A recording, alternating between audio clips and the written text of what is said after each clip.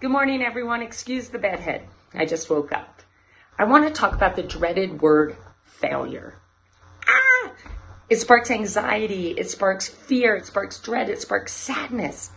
But what if failure were absolutely essential on any path to success?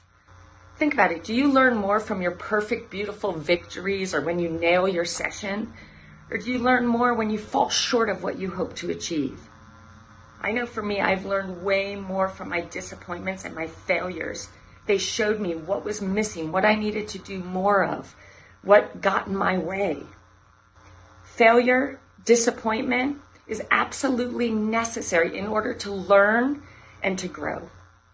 And that's what allows us to make the progress necessary to achieve our ultimate goals. So embrace failure. Be willing to fail. It's necessary. Embrace it as an opportunity to learn. I'm either winning or I'm learning, period. So get out there. How can we possibly know what we're capable of if we're not trying to do things that we don't think we can every single day? And if you're doing that, you're bound to be disappointed every once in a while. But embrace that. There's no path to success that is perfectly paved.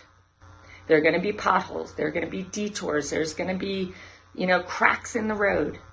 Embrace those. It's an opportunity to learn and an opportunity to grow. Believe in you.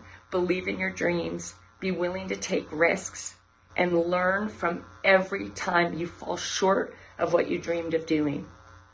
Because it's through our greatest struggles that we stumble upon our greatest strengths. So good luck to you. Be willing to fail. Be brave. Be you.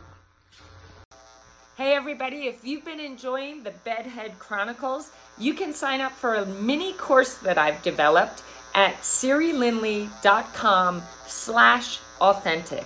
Sign up today to do a bunch of exercises to truly incorporate the Bedhead Chronicles into your everyday life. Thank you.